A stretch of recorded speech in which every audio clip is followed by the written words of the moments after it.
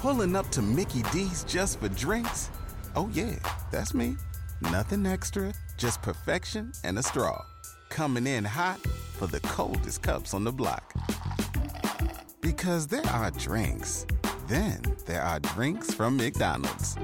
Mix things up with any size lemonade or sweet tea for $1.49. Perfect with our classic fries. Price and participation may vary. Cannot be combined with any other offer. Ba-da-ba-ba-ba.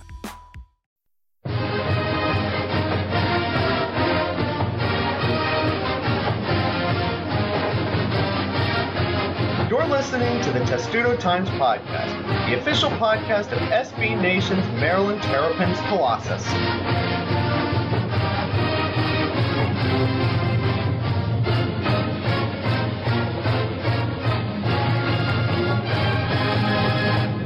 And welcome to episode 127 of the Testudo Times Podcast, where I'm going to start this show by righting more than a few wrongs. Thomas, let's start by talking about field hockey. Yeah, okay. So Maryland field hockey this weekend knocked off two more top 17 teams. They beat number 12 Delaware, number 17 Harvard. They're 7-0. They are starting Big Ten play this weekend. Probably going to go 8-0. So that is definitely a team to keep an eye on. Really no matter what happens, but especially if the bigger name sports start to go south. Yep, so I decided to right a few wrongs and meant that we are going to start by talking about field hockey. We don't really know all that much. I certainly don't, and I'm sorry about that field hockey program because you're really good and I should know more about it, but I felt like righting wrongs because the last two shows I've forgotten field hockey exists. I feel really, really bad about that. So I'm going to start with Jared as we talk about football and as we start to turn our attentions towards games in the future. Jared, did we learn anything from that game? Because I'm sitting back thinking about it about 4 days later now, and I don't think we learned anything from that game. I think we learned that Maryland is capable of making big second-half adjustments. I think we kind of saw a little bit of that in the Texas game, but it was a huge part of this last game against Bowling Green. To go into the half down 14-10, and then to come up and blank Bowling Green in the second half and put up 35 unanswered points. I guess it was 35 total unanswered points going back to the first half. Yeah. It was that I think that just kind of shows some of that had to do with not continuously ruining your own drives with silly penalties, or prolonging Bowling Green's drives with silly penalties. Botched handoff. But right, exactly. So it was interesting to see how they kind of came out and just kind of pounded the ball. It almost reminded me of a high school football game where it's just run, and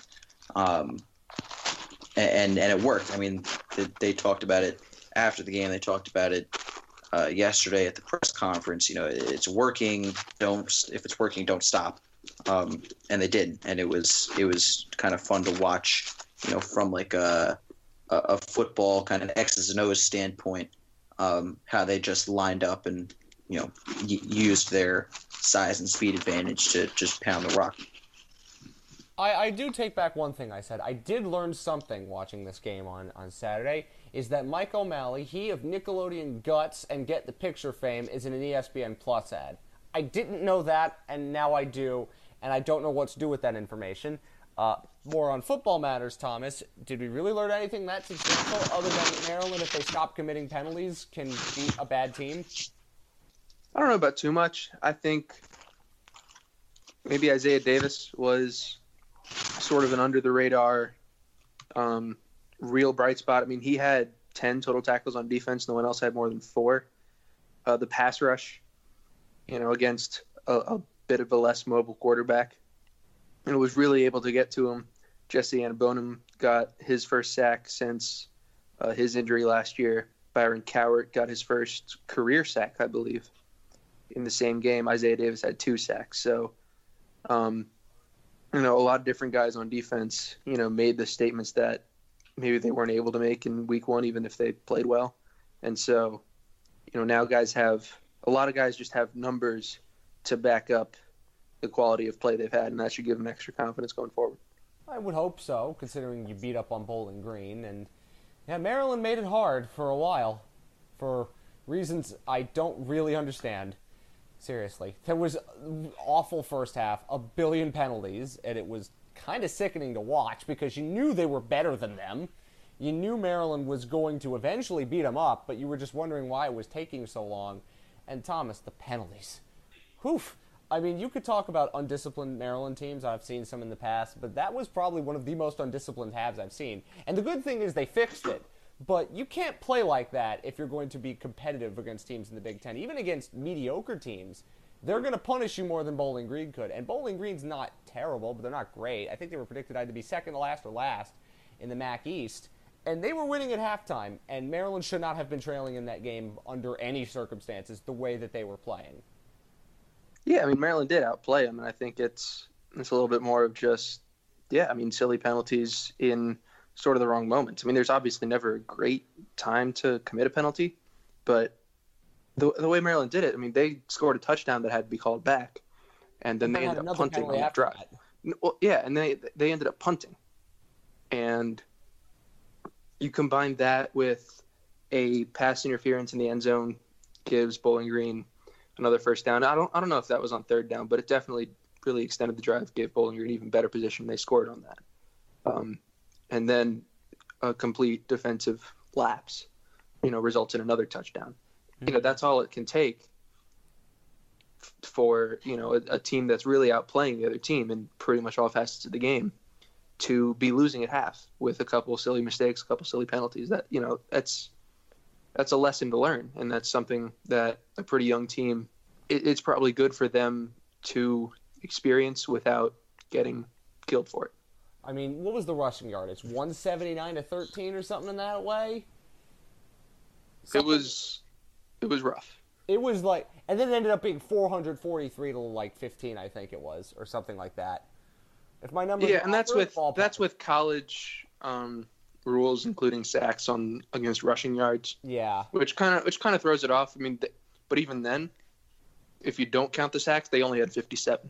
Yeah. So I don't know why college football counts the sacks against rushing yards. It doesn't make much sense. But whatever the case may be, Jared, you heard from Matt Canada, you heard from the players, and they talked a lot about how everything just sort of, I wouldn't say fall apart, but it just wasn't good in that first half, and how they fixed it.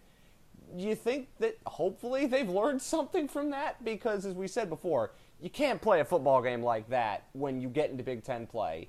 Maybe you can against Illinois and Rutgers, but if you're playing any team that's better than them, you're going to get punished for that instantly. And Maryland really did get punished, as I said. They gave up 2 touchdown drives. One of them was more fluky than the other, but you just hope that they figured it out and that it never happens again. Yeah, it was one of those halves that, you try to forget, I guess. What's interesting is that I did expect early in the season Maryland on offense to get penalized probably a little bit more than usual, just because of the new offense and all the pre-snap motions and everything. I don't think they've been called for a single illegal motion or whatever. Yeah, I don't think that's happened at all.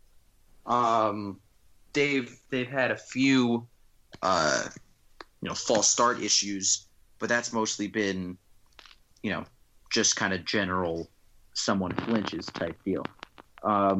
So that's been probably a welcome surprise for the team. But yeah, for them to get penalized, and Matt Canada kind of talked about it, some of them were more, because you're playing hard, you end up, like I think he referenced the Byron Coward face mask deep in Bowling Green territory when he wrapped him up in the backfield, but got a handful of masks. That's a playing hard and making a mistake issue, and you can live with those to an extent. But it's the silly, block in the back or the unsportsmanlike conduct or the whatever penalties like that are demoralizing, that you kind of got to get rid of. And I would imagine that, Maryland doesn't have a half like that again this year, or at least, for quite a while, because well, if they do, they're going to lose the game. Like an anomaly. Yes, I would imagine, because like you said, maybe you could do it against Illinois, maybe you could do it against Rutgers. That's probably it at this point. I know Temple's not very good right now at 0-2, but I do think would be able to make Maryland pay a little bit more than Bowling Green did. Well, I certainly would think that. A couple of things on the penalties. I mean, some of the unsportsmanlike conduct penalties were probably the worst unsportsmanlike conduct penalties in the history of awful calls. And let's be honest, there were a billion of them. I think the Johnny Jordan one was at least defensible as a call, even if it was light. And then the high-fiving fans in the stands is probably the worst penalty call I have ever seen in the history of football that has a history of the worst calls ever, especially now since we're all griping and grousing about terrible rules.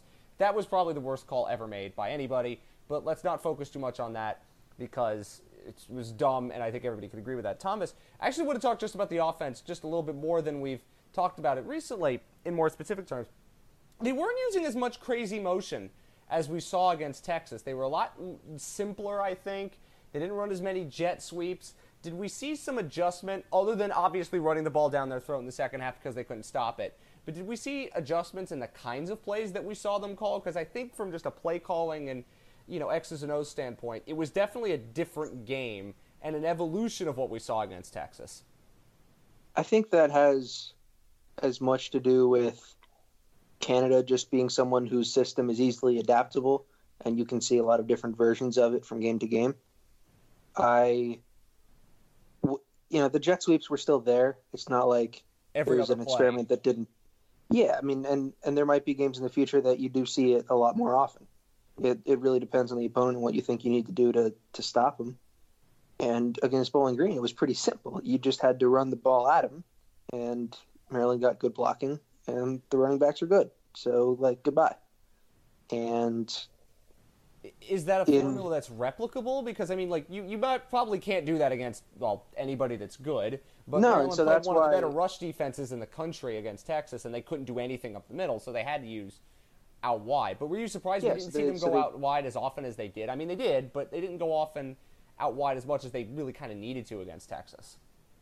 I think they'll get back to that. I just think it was what, kind of letting the game come to them, which is kind of what you hope for from an offense, is that they don't do more than they need to. And, Canada didn't need to get cute, and so he didn't. I think they lined up Kasim Hill under center on way more plays than I ever thought that they were going to line him up under center. And that has to do with the fact that they could run the ball straight down the teeth of the Bowling Green defense. But I guess now, Jared, to talk about the running game in particular, I mean, it was obviously really, really good when you rush 400-something yards, 440. You're obviously going to be good. Maryland has more talent than Bowling Green, obviously, offensively to defense. And everybody got their share. I think they had 2 rushers over 100 yards, and one other one was over 80. And, again, it wasn't necessarily all one. It was McFarland had a couple of big plays. Tayon Fleet-Davis had big plays. Ty Johnson looked like Ty Johnson. There's nothing surprising in terms of how many players played. But this was the first game in which, obviously, they all looked pretty good, and they all looked like they only have their niches offensively that allows Matt Canada to be more creative with how they're used. Yeah, I think this is kind of what everyone envisioned when, we're sitting here and talking about, Maryland has 6 running backs. Funk is hurt right now, but he fits this conversation also when he's healthy. They've got 6 guys who they can hand the ball to in any number of situations. I thought it was interesting that they were using Ty Johnson and Lorenzo Harrison on that jet sweep motion also. They seem through the first game, it seemed like they were more kind of tailback options rather than coming from that H-back spot. But each one of them had big plays from the from the H-back spot. So, and specifically on a jet sweep. So, I think it kind of shows that they can all do a little bit of everything, but you also saw throughout the course of the game that the more specific talents of each one stand out. Fleet Davis had a short run where he just kind of pounded the ball inside.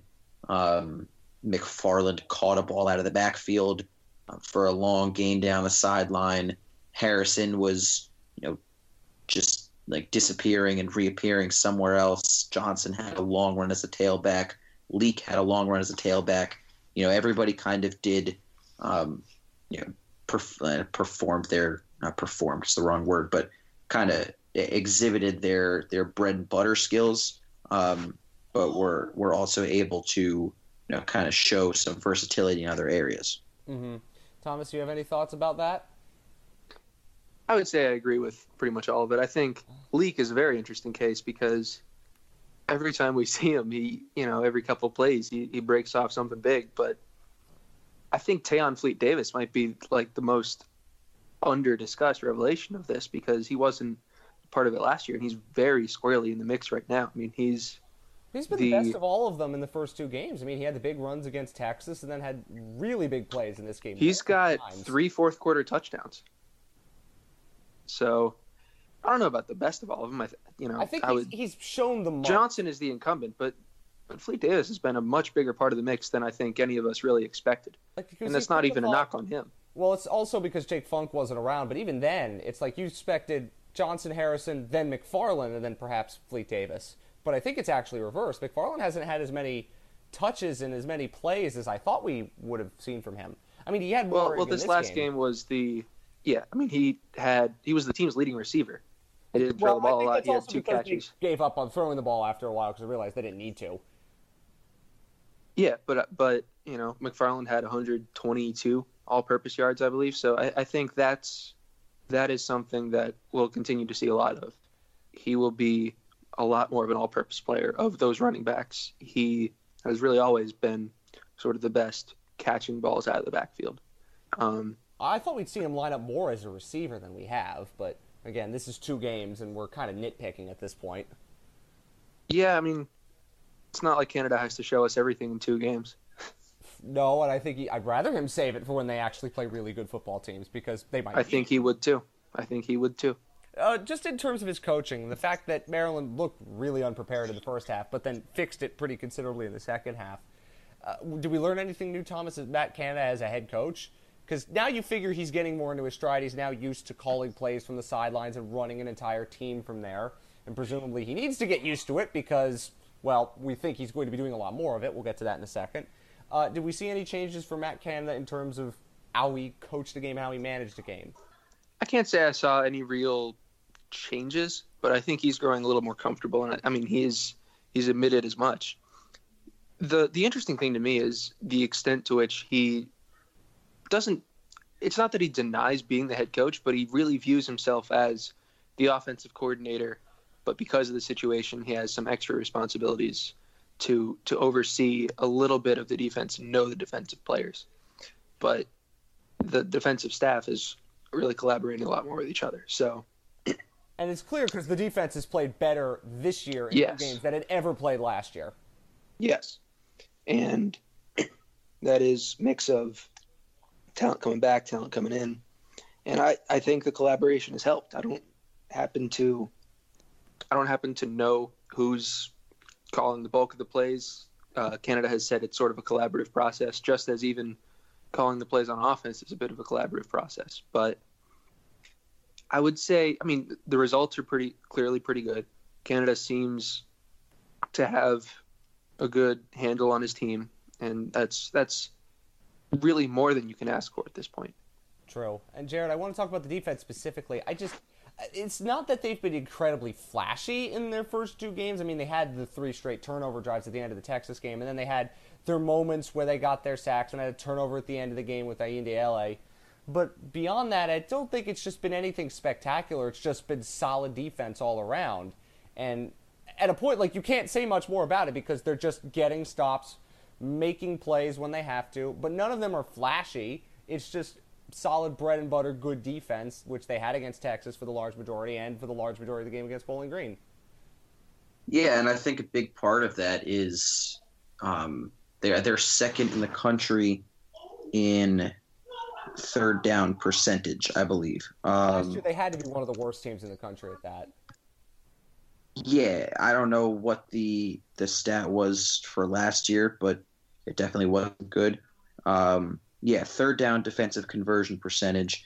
Maryland is second in the country with a 24.1% success. The offense has a 24.1% success rate.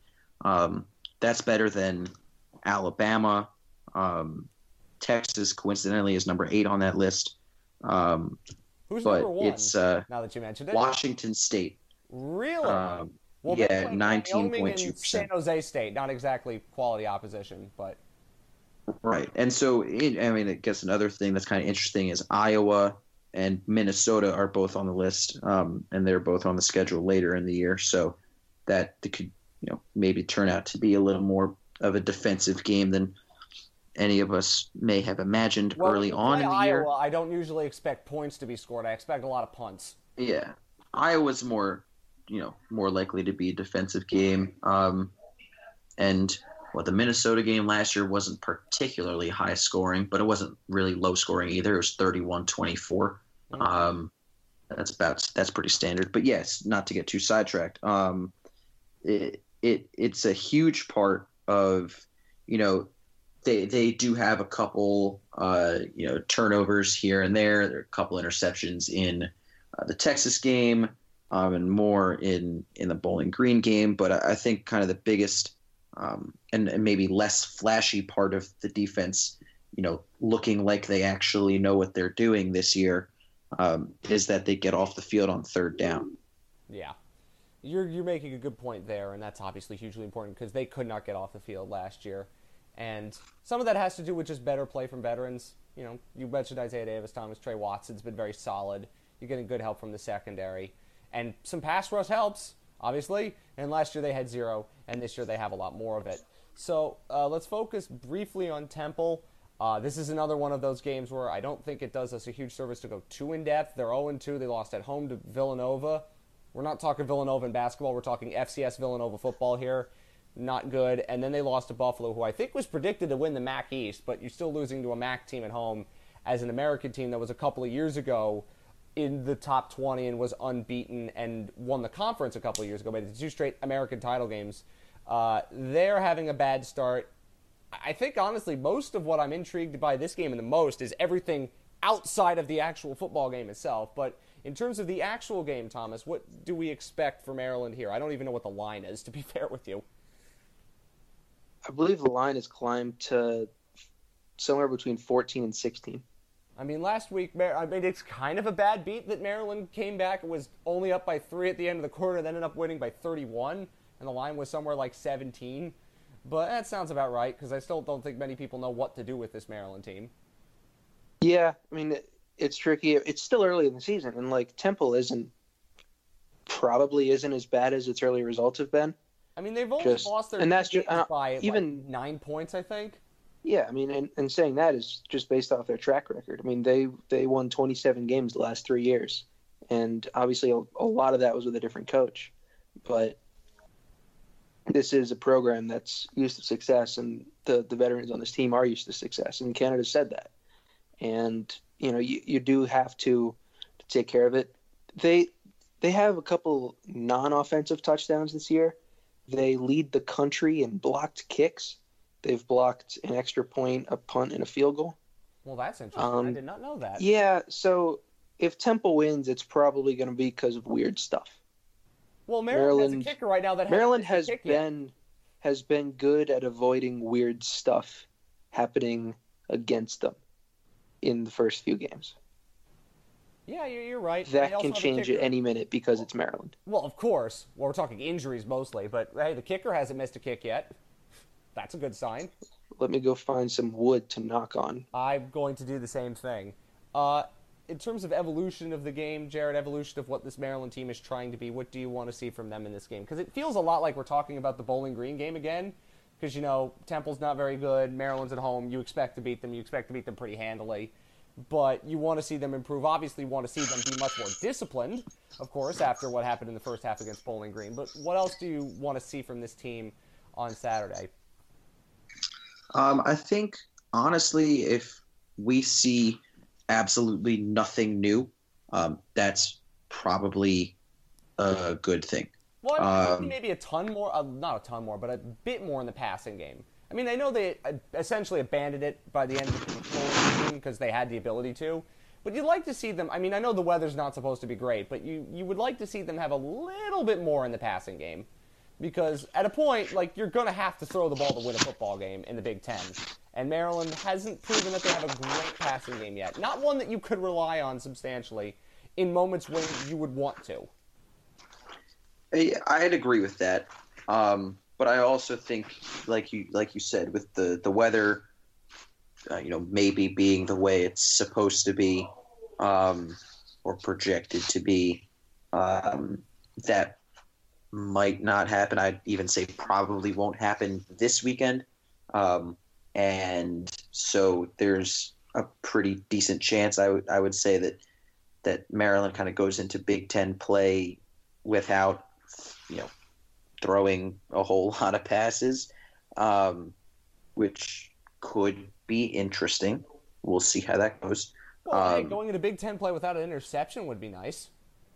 That would be huge, and kind of continue. I mean, obviously, continuing that as long as possible should be a priority. Mm-hmm. But I think the point I was trying to make more was kind of going back to what Thomas said about weird stuff. Like nothing really that weird has gone on there. I mean, if the rain delay was kind of odd. Just in that it doesn't happen often. But it was there hasn't been any, like the first half of the Texas game last year where there were blocked kicks returned for touchdowns and punts returned for touchdowns. There hasn't been anything.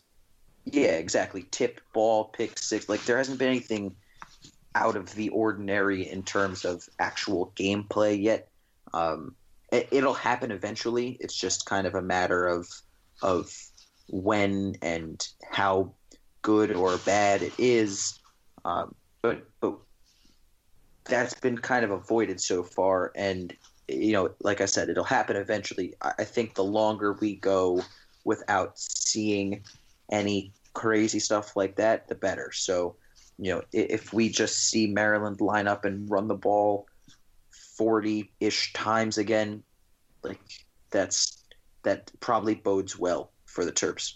I think it could, and the weather is not supposed to be great, although I bet the forecast is now looking a tiny bit better than it had done because of the track of Florence. And if you are on the Florence path, Terps, stay safe, of course. I'm interested also in the atmosphere. The weather's not going to help, but it's the first game in College Park since everything's gone on, and the atmosphere in FedEx Field was, as you would have expected, kind of deadish. So what the atmosphere is like on Saturday, who the heck knows? And I think a lot of that has to do with the fact that we're still in limbo as to what's going on with these investigations. But we now have a little bit more clarity, Thomas, and we should talk about some of the announcements that came today, Wednesday. Firstly, they are going to announce the findings of all the investigations next Friday, the 21st. Just the Walters one. Oh, just the Walters one? So that is the McNair investigation. So that's going to make it a very interesting day in College Park. We're still waiting on the investigation into the toxic culture of the football program. Thank you for correcting that. I thought it was both. But even announcing the findings from the Walters investigation is going to be really interesting. Knew they weren't going to announce it on a football game day, but they're announcing it the day before a game, the day before the Big Ten opener, which is interesting. So what are your thoughts on that? I would say, this one I don't think plays in as much to the future of any particular officials except the trainer. I think that's really the only guy whose job is on the line based on the findings of this report. And, it feels like we've gotten a pretty good amount from this, and none of it reflects well on Maryland's medical staff. I don't know what the final report's going to be. I don't know to what extent it'll mention anything about Durkin or about any other members of the staff. This is not the report that will seal Durkin's fate one way or another, or anything beyond him. And so I think it will be probably good for a lot of people to just have all that information out there, and they'll be able to proceed. I don't expect it to be too groundbreaking. I think a lot of the stuff that's been reported from the workout culpability. Yeah. So I think a lot of it will be similar to what's been reported already, but maybe a few other details, and we'll see what comes from those. So that's just the Walters report, and we also got the notice today that Jordan McNair's family is intending to sue. We are not surprised by that. I think the number was $30 million. It's a lot, but we'll see how that goes on. And that's the initial number that you throw out there, and then they'll settle for obviously something far, far less than that. But that's how court cases work in these cases. Of course, we shouldn't forget that. But you figured this was coming. I still wholly expect that this is going to be settled at some point in the not too distant future, and it also, I guess, coincides tightly with the Walters report information being released as well. But I think they're actually waiting for that information to be released. Yeah, it would make sense for legally to fire it right after that. But anyway, the point being that has also happened, and so that's coming next Friday, which is going to be an interesting day for you two. And the other investigation, we still have no updates on it. So we're kind of just, in limbo still, right? I believe Damon Evans said in an interview with Maryland Today, which is the school propaganda machine that you shouldn't touch. Good shout there. Which really we shouldn't be talking about that, but no, but he said it's like taking a little longer. I think end of the month maybe. End of the month, so maybe another week then. I fully thought that they were going to release it all at once, so they don't have to do it twice, but apparently not. I have never two investigations. I have never heard of Maryland Today before in my life, and I'm glad I haven't, I guess. Oh, man, that's been a storm on campus because, so Maryland's communications office just started up its own publication. Oh, Jesus. That's not good. It looks a lot like the Diamondbacks website, and even it's better. Trying to write a lot of the same stories. And you know what happens when communications people try to write stories. It goes really badly. Yes. So read us, read Diamondback. Por favor, gracias. Well, yes. Read everything except that is basically what we're telling you to do. Do not read propaganda machines. They do not help. And they do not give you information that you need to know. They give you information that people think you need to know, which is always wrong. And we could go into that at another time. Let's get to some other non-revenue sports things, Thomas, very briefly. Men's soccer scored a goal. Took long enough. Proud of them. Yes. Exciting times in the kingdom. Exciting times in the kingdom of Sasho. They scored a goal. And they beat West Virginia. And it's good to beat West Virginia in any sport. I don't remember if the last I saw, women's soccer actually scored a goal too. Yeah, they've scored a few goals here and there. They're, I believe, 2, 3, and 3 at the moment, which is actually worse than they've been in the non-conference in the past. The last couple of years, they've been okay in the non-conference and then got torched, decimated in the big. Yeah, they're kind of hopeful that won't be the case this year, but I'm not sure. We'll see. And then volleyball looked pretty good this weekend. Went 2-1 at home. The one loss was a 5-set, really exciting back and forth. There was one set they played a 25, win by 2. They went 32-30. Oof. They lost that set, won the next 2 sets to tie the match, and then came up short in the 5th. Who's that against? That was against South Carolina. South Carolina. Okay, thank you very much for information that we all need to know. But what's their record? How overall they're doing pretty well? They're 7-2. I think that's around what you'd expect. They have a really tough Big Ten schedule. Their non-conference schedule this year is not that tough. Their 2 losses have been 5-set losses, so they've looked pretty good. I think it's hard to get a gauge for how well they'll stack up in the Big Ten because they're still so young and they don't have a lot of the firepower they had last year. But early results are still encouraging, at least. I think that's always a positive thing. And the final thing we should mention for this show is that Maryland lost somebody very important to all of Maryland athletics. Everyone will know of Mary Gossett, who is Barry Gossett's wife. Huge Terrapin Club donor for many, many years. I think Scott McBride said she was the first lady of Maryland athletics, donated a lot of money to athletic programs. She's around the program a lot, all athletic teams, not just the big ones. And she passed away. And so she will be obviously very missed, and you could read all the quotes from everybody, basically. Mark Turgeon has quotes, Brenda Fries has coach, Mason Maharg has coach, so too does Gary Williams, obviously. So, big loss for Maryland. They donated, $21 million for some... Yeah, the two of them for a new facility. It's a facility and a program for student-athletes who are trying to get internships in their field of interest. Very good. So that is obviously quite a big loss for Maryland, and thoughts to the family, of course, after that, and thoughts to everybody because there was a huge impact with Maryland, of course, as we say. That's really it for this podcast, and there's not much else really to say. Did we miss anything?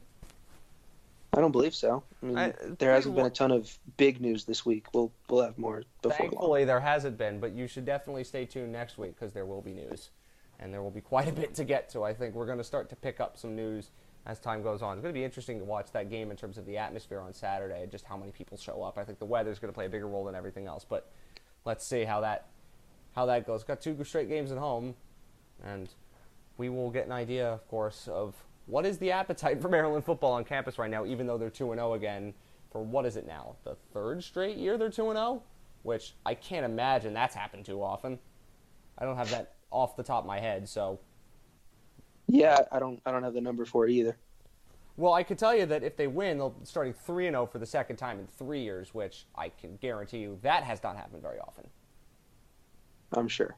So that will be on Saturday if you are in the path of Hurricane Florence, not necessarily in College Park, but if you are Terps in the Carolinas or further south in Virginia, please stay safe, of course. And if you can watch the game on Saturday, good luck fighting it on your BTN alternate channel because there are 3 games going on at the same time. And I think I'm only lucky that I'm getting it on the main channel because Temple's playing in it as opposed to all the other games, which are, Troy, Nebraska, and then some other game that I can't remember. Ball State, Indiana, I think. Whatever the case may be, good luck finding an alternate channel. If not, you can stream it as long as you have a cable subscription. But regardless of this, enjoy the games, and until next week when we next speak, go Terps.